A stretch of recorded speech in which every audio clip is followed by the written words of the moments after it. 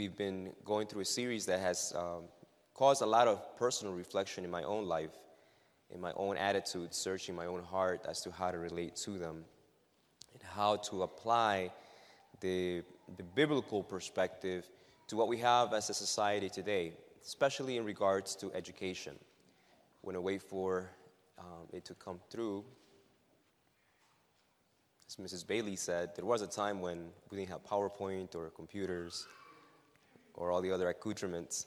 They are helpful, and this morning I intentionally want to use it because I want to begin to wrap up some of the themes and concepts that we've been talking about in regards to education, in regards to Christian education, especially for us as a church. And this morning we're going to be looking at it specifically in the context of how it relates to the Word of God.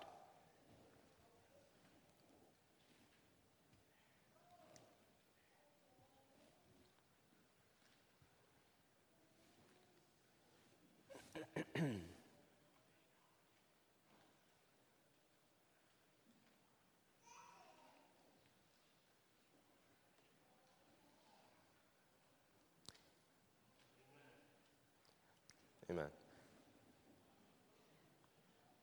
Keep praying. There you go.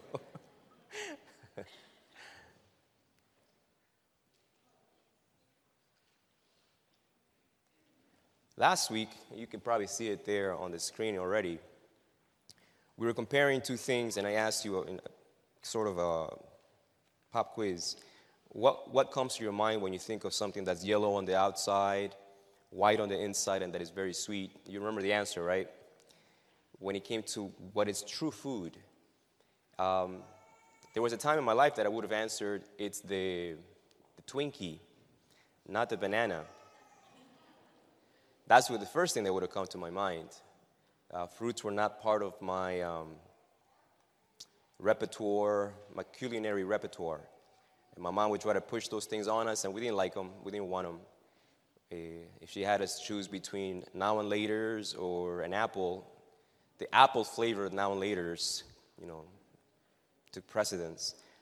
And if we had to choose between a banana and a Twinkie, we certainly chose the Twinkie. And this morning I wanted to start picking up on that comparison again, because we use that as an illustration. Yellow on the outside, white on the inside, and sweet. Just because something is described that way does not make it a banana. And when we look at education, just because something gets the labels of math, English, history, doesn't mean we're talking about education. It doesn't mean that we are talking about what education really is, what true education is. The Bible is a document that, by its own claims, supersedes other human documents. Because the Bible is not a document that has been generated or developed by humanity. God, through His Holy Spirit, has inspired men to write on His behalf. So the Word of God claims to have precedence over every other written document, whether it be a document regarding history, a document regarding the sciences. And the Bible doesn't say it is a science book. What the Bible presents is that the laws that govern science have an origin, and it's a personal being. It is God the Creator. In that sense, the Bible overarches and touches everything that is related to academia. All the disciplines, all the various ways in which education, as we come to know it as math, science, history, music, etc., we have somehow divorced these disciplines from the one that originated all of them. Light, sound wave, our eardrums, the way we perceive music. Music is highly mathematical. Yet we don't experience the mathematics of it. We experience the emotions of music, do we not?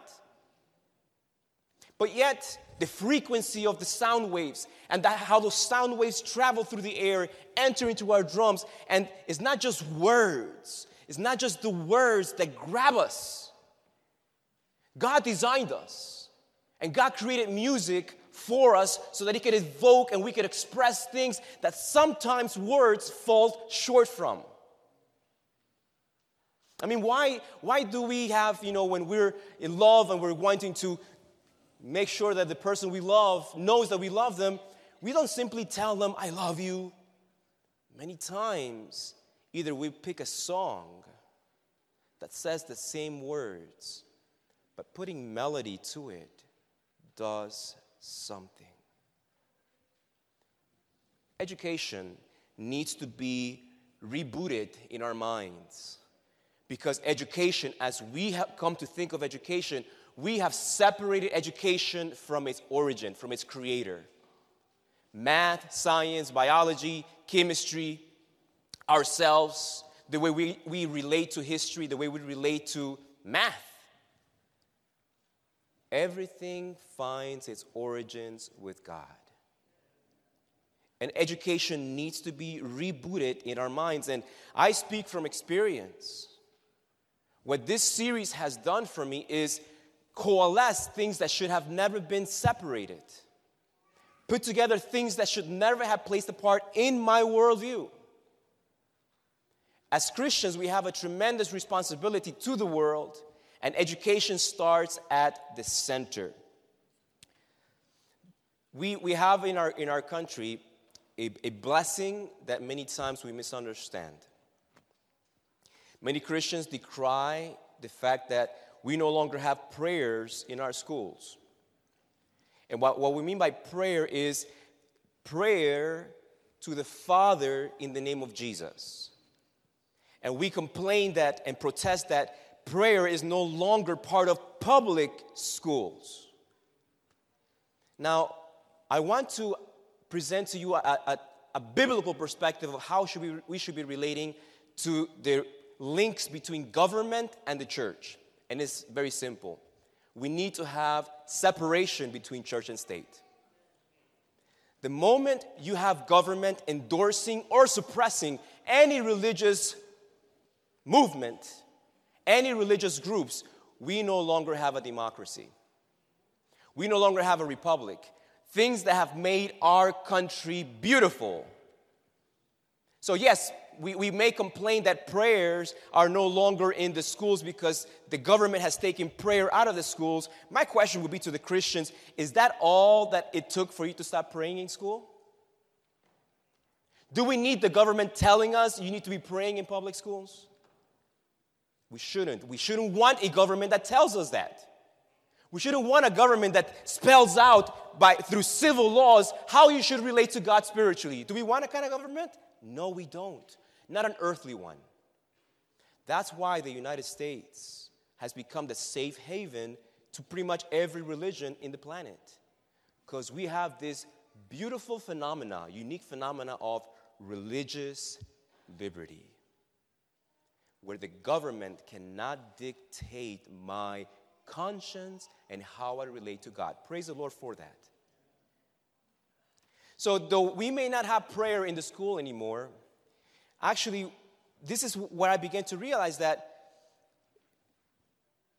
the secular government setting up a school system has two choices. If we want the government to include the Judeo-Christian God in it, then we should also want or say you need to put the Muslim God in there too. And all the Hindu gods as well. Do you understand the logic? Otherwise, we as Christians like having the upper hand, suppressing the other religions, but that's not a democracy. That's not religious freedom. We would not like it if Muslims or Buddhists or whoever, other religious groups, were in cahoots with the government and they were suppressing Christianity as we see it in other parts of the world. We wouldn't like it then, right? We need to be consistent. And the Bible, once humans ask God for a king, that's the moment that God made a separation. The king settles secular matters, but a king will never officiate as a priest. The priesthood is separate from the kingship. So in the Bible, we have this principle of separation of church and state, and public schools, by definition, should not endorse any God. Does that make sense? Thus, presenting for us Christians, I believe, a simple choice. I don't think it's going to work, so we'll just go from here. This is the question that I want us as parents, soon-to-be parents, to think about. A public school system will present, and we should not protest this, a public school system, educational system, will present a worldview in which God is not essential, God is not relevant, God is not to be tolerated, God is actually harmful when we put him in the picture. In the scientific arena, as an example, there's great animosity towards God. There are many, I've read articles in academic journals of high-positioned scientists decrying and denouncing any inclusion of a God picture in the sciences because they're saying, their argument is, it will harm children. Why teach children fictitious myths as facts is their argument. We should only be presenting to children empirical, factually verifiable information. To do otherwise is to harm their minds. Therefore, God should be completely filtered out of all academic pursuits.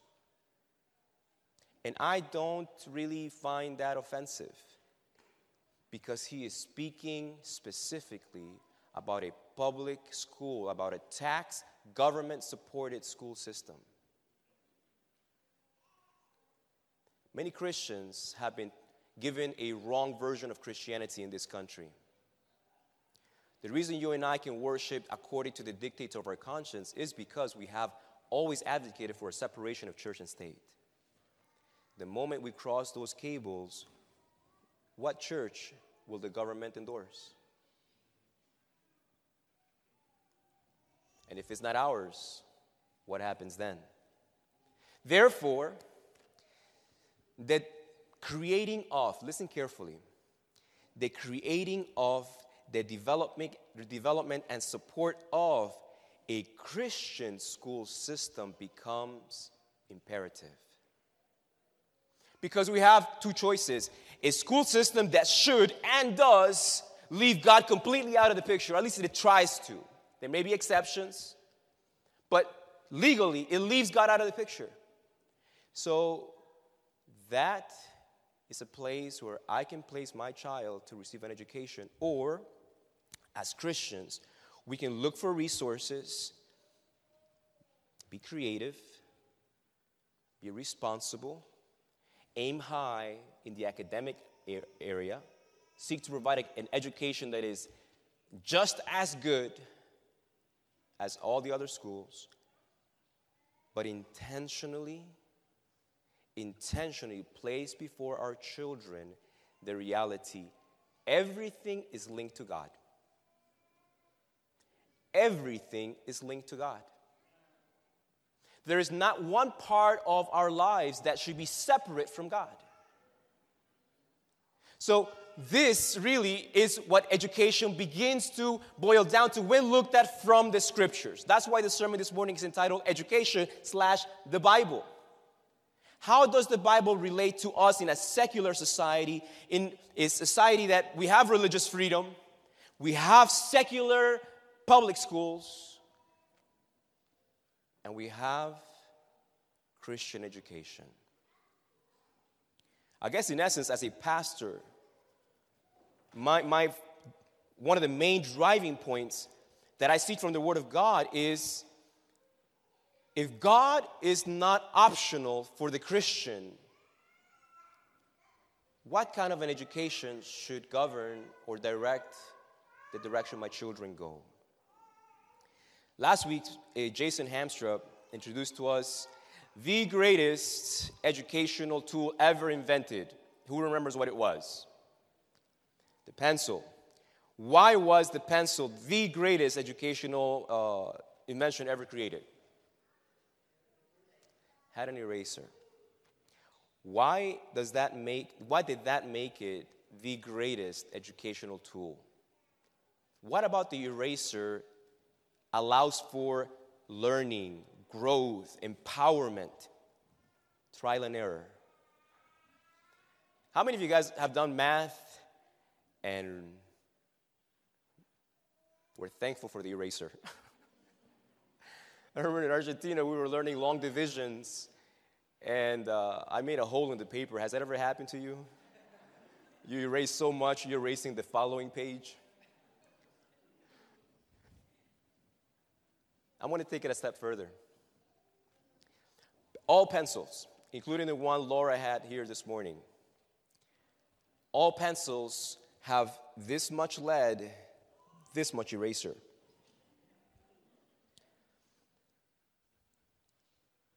I showed you last week a small snippet, and I put it in context. This has nothing to do with politics. It has everything to do with education and how we view the world. Last week, I shared with you a quote from a very prominent figure, Donald Trump, and how he relates to forgiveness. He claims to be a Christian, but when he asked, do you ask God for forgiveness for your actions, your wrong actions, sin? He said, I don't think I do. I don't, actually. And so what he is saying is, Laura, do you have that pencil? That nice sharpened pencil with you? Sorry, I didn't mean to catch you off guard. It's probably in your purse somewhere, deep in there. Okay. Thank you. So in essence, someone with this worldview would go like this. We don't just get tests at school. There are times that in life we get tested as well. And the tests in life carry much more weight, much more repercussions for us. And so here we are, right, taking the test of life. Oh, man.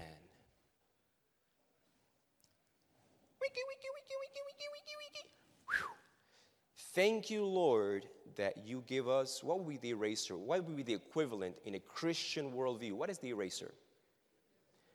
Forgiveness, the grace of God. What Mr. Trump is saying, and many humans are saying, give me the pencil without the eraser. I can do just fine without it. If I make mistakes, I'll scratch over them or pretend they're not there and continue writing. Jason, you're a mathematician. What happens when you get one process, one step wrong in a mathematical equation? It messes everything up. Is an eraser important? How about for life? Is living with a worldview that gives me a pencil with an eraser, is that important for the mistakes we make in life? And this is where I want to take the step forward. I want us to go to the Bible. Open your Bibles to Romans chapter 5, verse 20. Maybe it'll be good that it's not in the screen. Romans chapter 5, it will get us to do some movement, which is part of an educational process involving other senses. So we are talking about education. Romans chapter 5, verse 20. I want to show you, this verse is speaking about God's eraser, God's pencil. This is God's pencil that He offers and offers consistently to every human being. Every human being, not just Christians. Every human being, God comes through His Spirit and says, this is the pencil I would like for you to write with. Romans chapter 5, verse 20.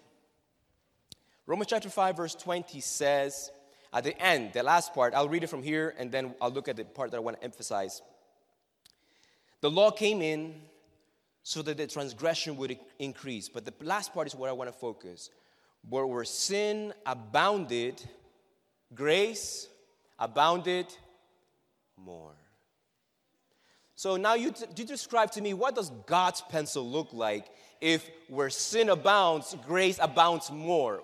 What does the pencil of God look like in proportion to the lead and the eraser? The eraser is like out here, right? Which means that God gives us more eraser than we got lead. God's eraser can correct more than we can write wrong. Isn't that wonderful news? We cannot out-mistake the grace and the forgiveness of God. Do we want our children to have that kind of a worldview? Or a worldview that an educational system will give to them? This is not if. And this is not, oh, they'll learn how to do drugs in public schools. No, they won't. Not every kid comes out a drug dealer or a drug addict out of public schools. Those are fallacies. But what is unequivocal and what is a reality is that every child that goes through a public school will come out with an educational worldview that has a pencil without an eraser. God, by definition, has to be left out of the public schools because we live in a country that honors religious liberty still. And we as parents are now placed with this choice. You know, I made a lot of mistakes in life, and I still do. And I'm thankful that as I look back at my past history, there are times that I wrote down 2 + 2 = 785. Huge mistakes. Way off. And I'm glad I have a Savior named Jesus Christ who came and said, do you want that to stay in your page of life? I said, no, Lord. But I can't change my past. I can't change what I've done. And then Jesus said, let me introduce you to my grace. Let me introduce you to a grace that makes all things work for the good to those that choose to love me. I can take the pain and the mistakes and the poor choices and through my grace create a miracle in your life that the curse becomes a blessing. And you read that in the Bible. Joseph is sold by his brothers as a slave. He is tricked into adultery by his boss's wife, and he resists. He decides to have integrity and purity, and he ends up in jail. Yet God takes every one of those mistakes, every one of those, man, I wish I would have written things differently. Man, I wish I would have had the different answer. God takes that. And Joseph said it. The things that you intended to destroy me, God has used them and overturned them to preserve life. Not just so that I don't die. Through all of that pain, it's a miracle that only God can do. And God desires us to live a life in which His grace is intricately attached to our life. I want us to read a couple of more verses. 1 John chapter 1, verse 9. It's close to the book of Revelation. 1 John chapter 1. If you go to the book of Revelation, the book right before it is Jude, and before it is 3 John, 2 John. 1 John is the one we want to go. 1 John chapter 1, verses 9, verses 2. Chapter 1, verse 9 through chapter 2, verse 2. 1 John 1:9 is a verse that I memorized early on in my Christian life. 1 John 1:9 is God's eraser. That's the essence of it. 1 John 1:9 says, if we confess our sins, He is faithful and just to do what with our sins? What does He do with the eraser? Praise the Lord. Praise the Lord, we don't need to be haunted by the poor choices of our past. If we confess our sins, He is faithful and just to forgive us our sins and to cleanse us from all unrighteousness. If we say we have not sinned, we make Him a liar, and His word is not in us. Which means that, check your paper, there's mistakes there. We get life's math, we get wrong. The way and the way we see life, we get it wrong. Abraham's life clearly teaches us that. Abraham thought, the sure way to protect my marriage is to negate that it exists. So my wife, tell people you're my sister. Then we'll stay married. Lies will bless us. Telling lies will protect us. We get life wrong. That's what the Bible says. Humans, devoid of a God-centered worldview, we make mistakes. And Abraham knew God.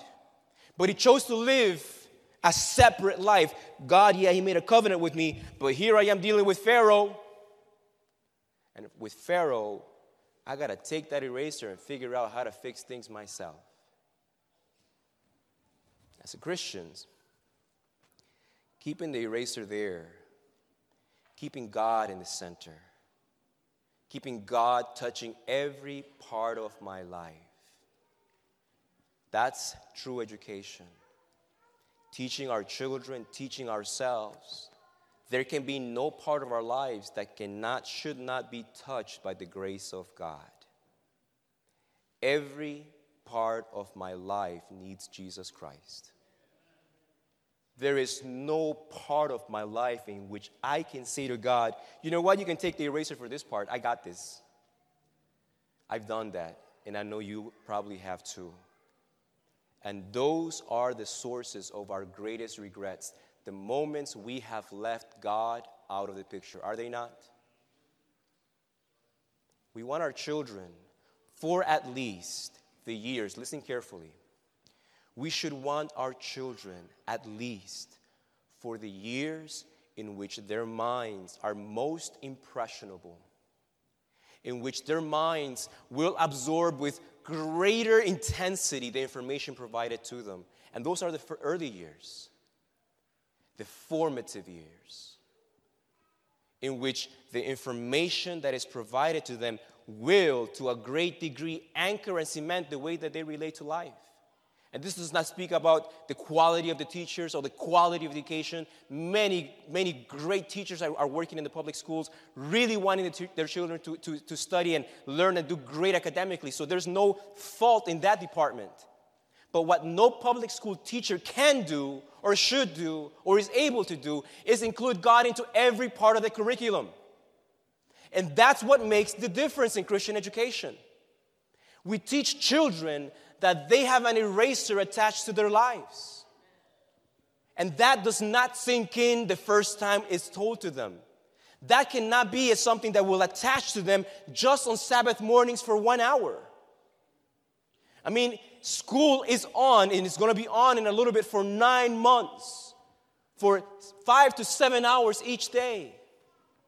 And a curriculum in which places God first, middle, and last in all of its worldview, does it have the potential of leading our children to appreciate the eraser? Without the eraser, we are left with our mistakes on our own.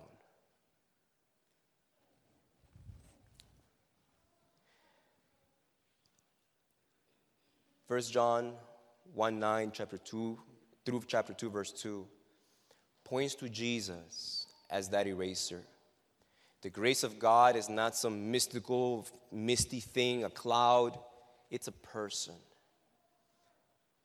This passage finishes saying, and Jesus himself is that sacrifice for our sins. And not just for ours, but for the whole world. The grace that God gives you outdoes the mistakes you've made. Can you believe that? The grace and forgiveness God gives you can erase even the biggest and most painful decisions we can have ever made. I told you my friend Tamika, who in high school, senior year, asked me to give her money to get an abortion. And she did get that abortion. I can guarantee you, as she grew and she saw other mothers with little children, I can guarantee you she wished she had an eraser worldview for herself.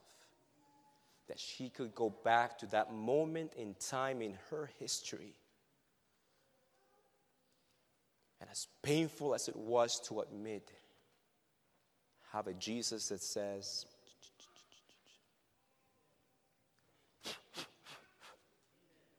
it's forgiven. It's cleansed. I don't condemn you. Go and sin no more. That's what we need to get through life in this world. That's the worldview your children need to have in the direction that our world is going. Could we afford to have children without a grace-centered, God-centered worldview? there was a time in which society clearly argues for a separate entity. We should stop trying to make public schools Christians. That's not what should be happening.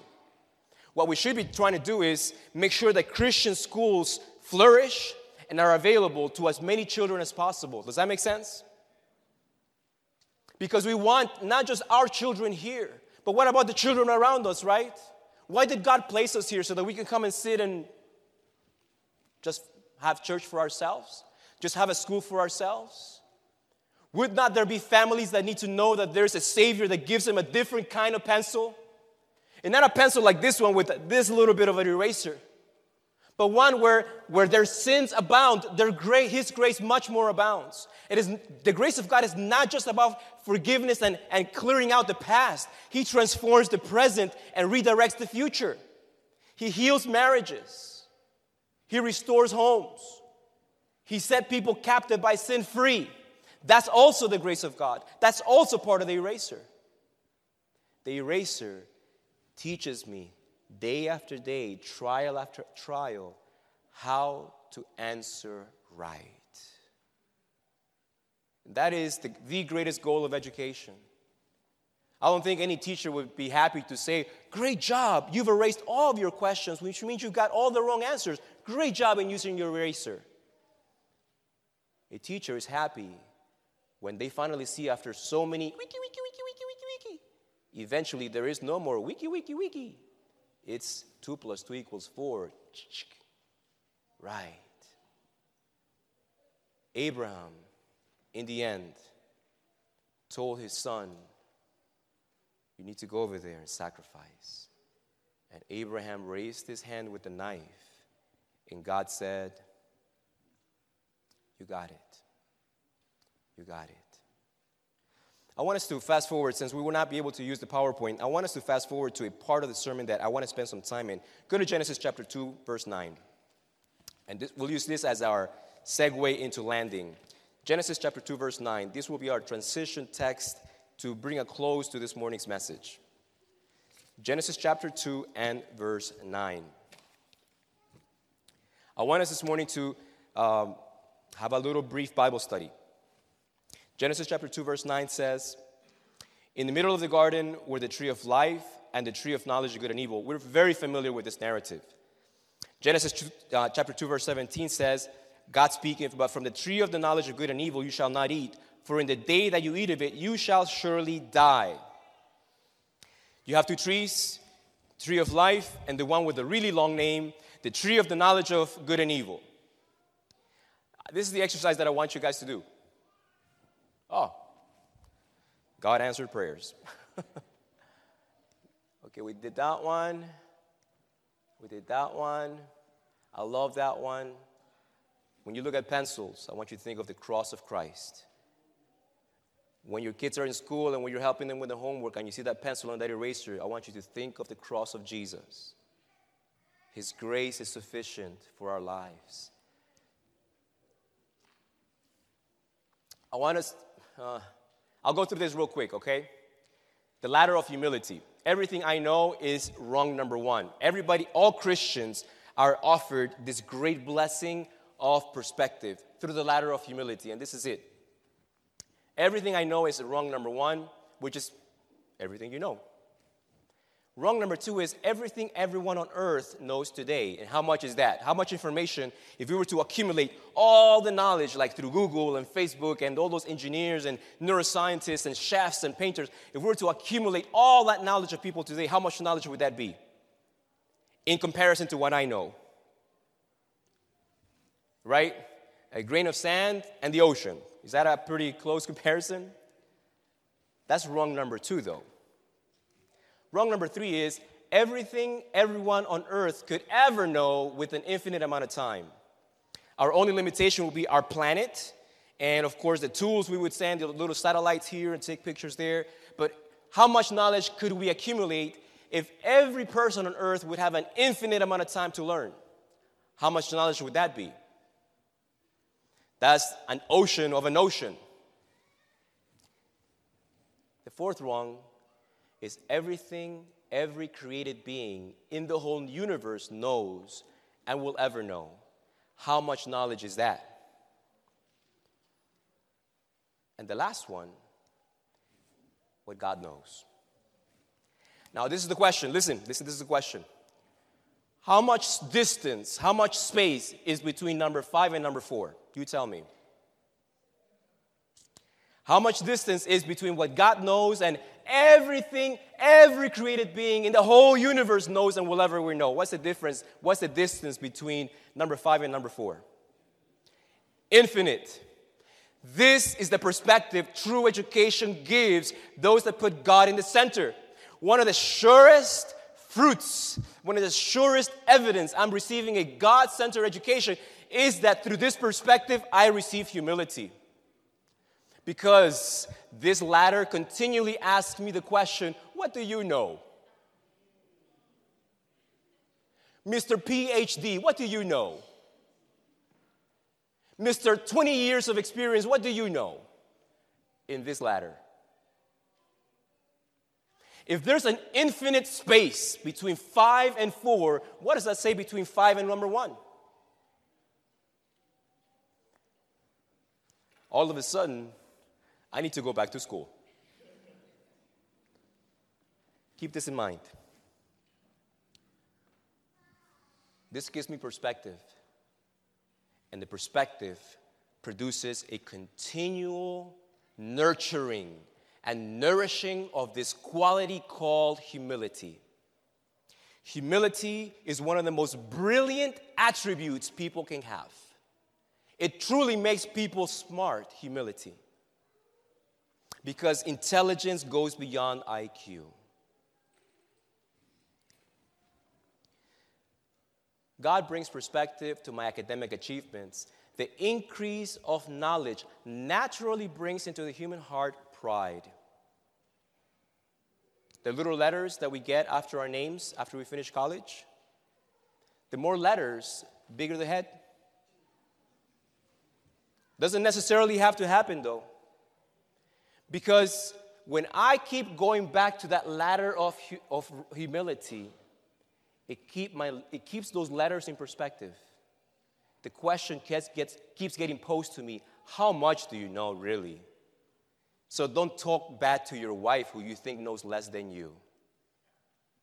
Don't talk bad to your husband who doesn't have a college degree the way you do. Do you see how this ladder of humility affects our everyday life? It certainly affects how we relate to each other in church. God, who knows an infinite amount of knowledge, had no problem eating with the beggars, the poor, and the prostitutes. It was not beneath him. Those are fruits and evidence that true education is taking place in my life. When there is no human being that I will snub or look funny or think less of. That is the goal of true education. When I put God at the center of it, God will always remain in rung number 5 and will forever change how I relate to other beings, other created beings. But that's the negative aspect of the perspective. The positive is that it grants me humility, exactly the same humility Jesus exhibited while on earth. The creator of all things washed the disciples' feet.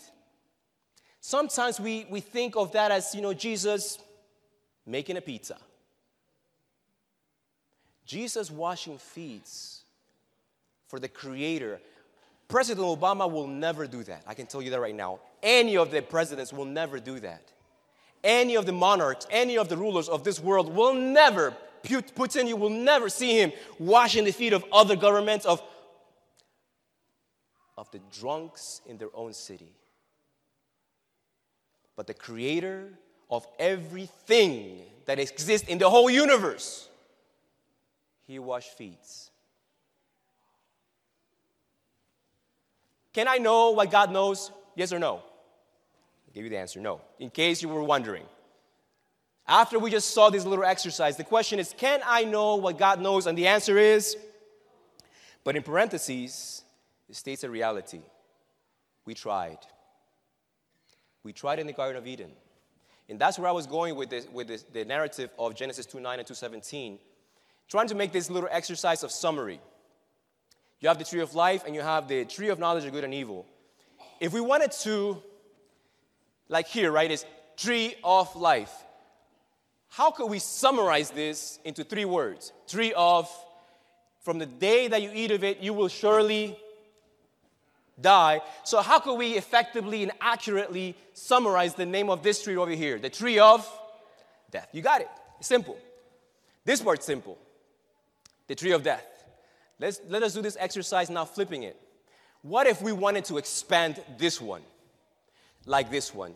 The tree of knowledge of good and evil. The tree of life will be the tree of knowledge of what?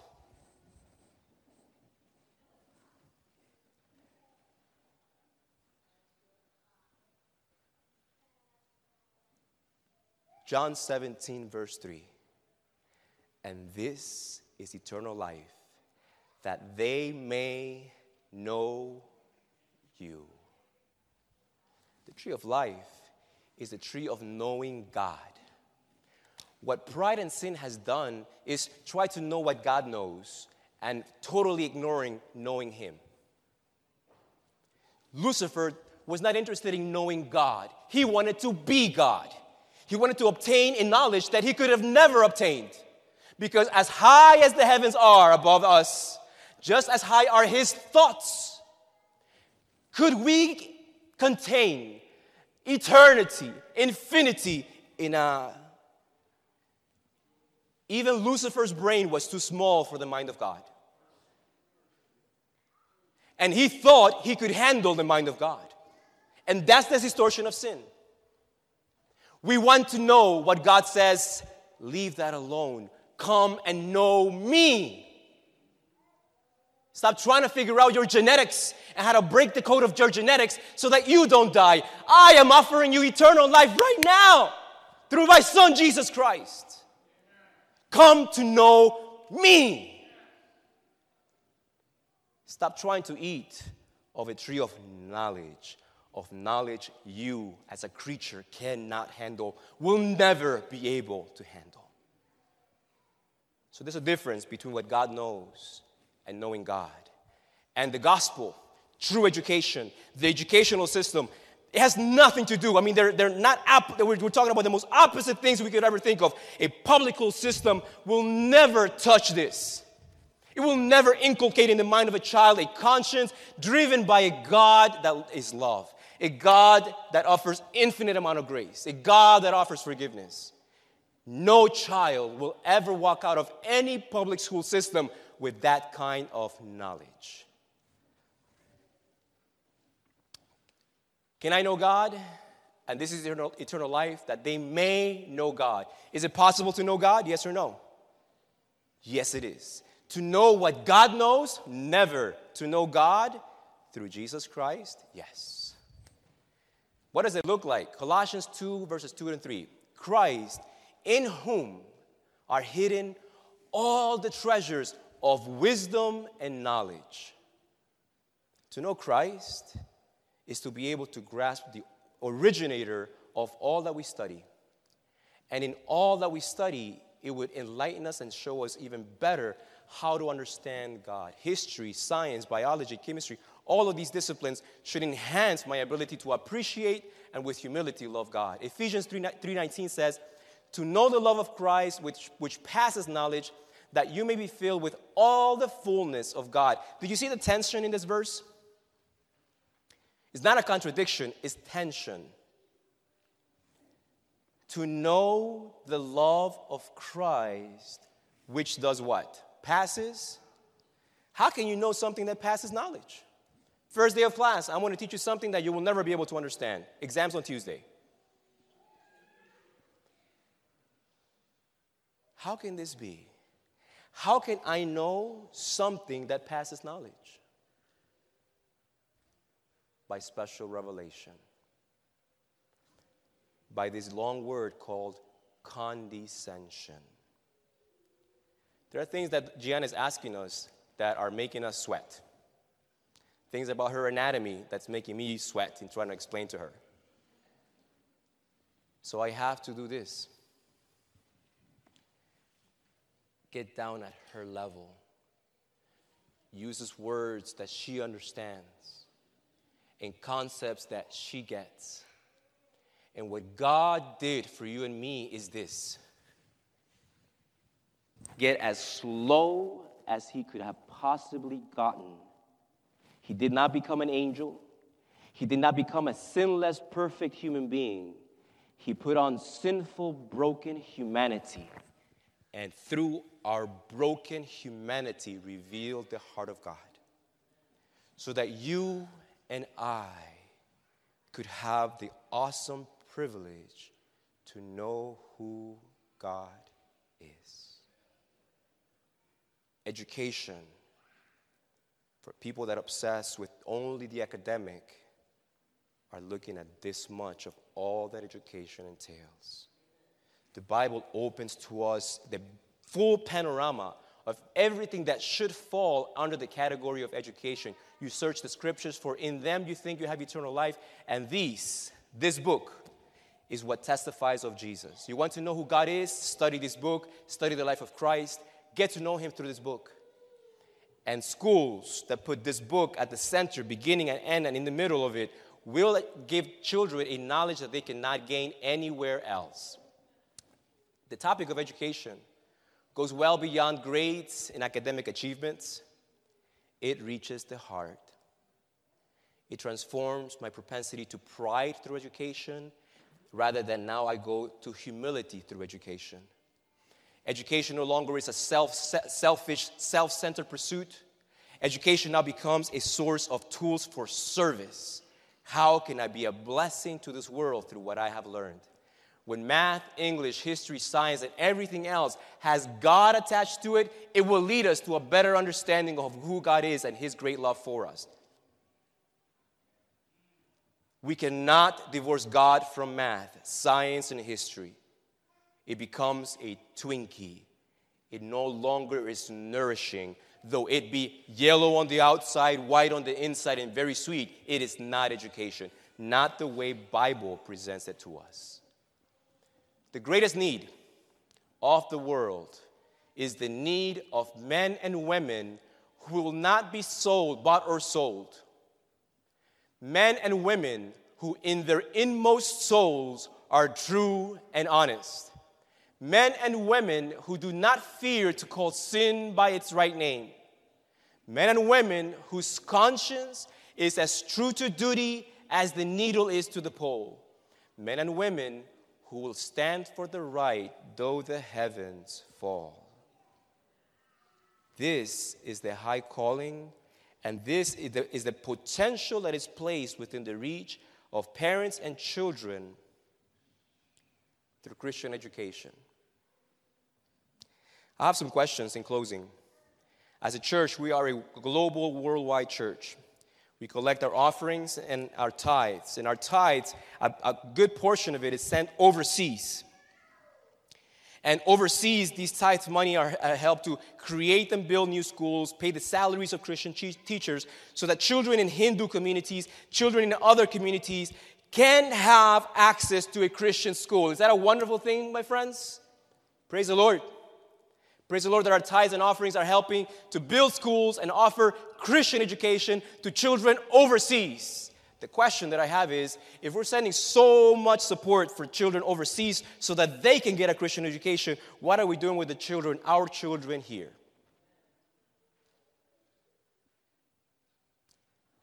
Are my children receiving a Christian education?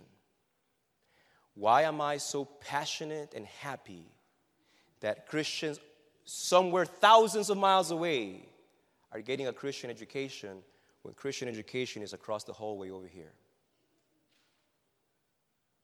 Last Sabbath, I asked this question, and I told you the story of my parents. My parents were dirt poor illegal immigrants. And when we went to the Harrisburg First Seventh-day Adventist Church, my parents saw the school, and the first thing that popped into their minds was finances. Can't afford it. Almost 10 years later, after living a life with a pencil without an eraser for many years, public schools snipped that eraser. talking with leaders in the church, they lamented and protested. Why didn't you come to us? Why didn't you ask us questions? Why didn't you explore the possibilities? And as your pastor, this series has changed and affected me. I need to ask you, Mom and Dad, have you at least considered, have you at least prayed about your children in our school?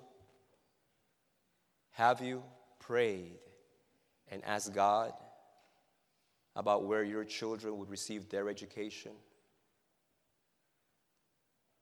With something so close, why would we choose otherwise? Step forward in faith, my brother and my sister. Commit, sacrifice.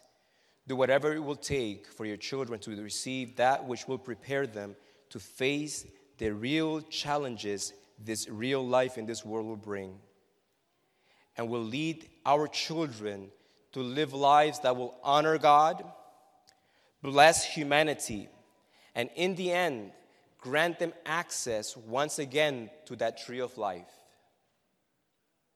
An education that will attach to their consciousness the grace of Jesus to every page of their lives. Amen. Father, I want to thank you for your word. It corrects us. It enlightens us.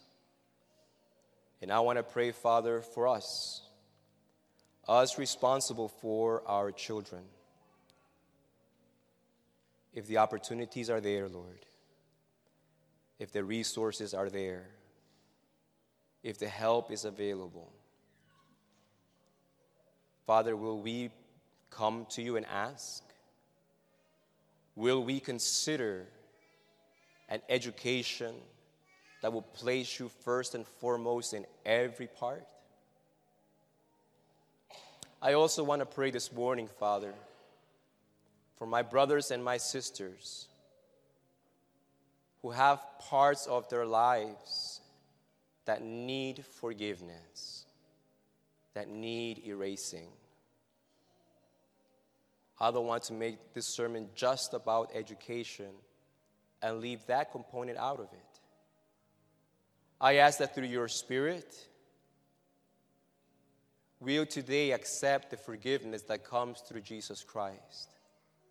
And if this morning there's someone here that has not accepted you as their Savior, as their Lord, I ask, Father, that you hear their prayers right now as they reach out to you and invite you into their lives. May they experience your abundant grace that abounds way more than our sins ever could. Father, we place our lives before you. Lead us to make the decisions that will honor you and bless our families.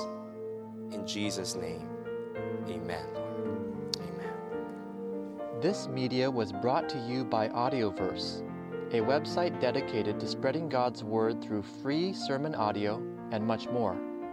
If you would like to know more about Audioverse, or if you would like to listen to more sermons, please visit www.audioverse.org.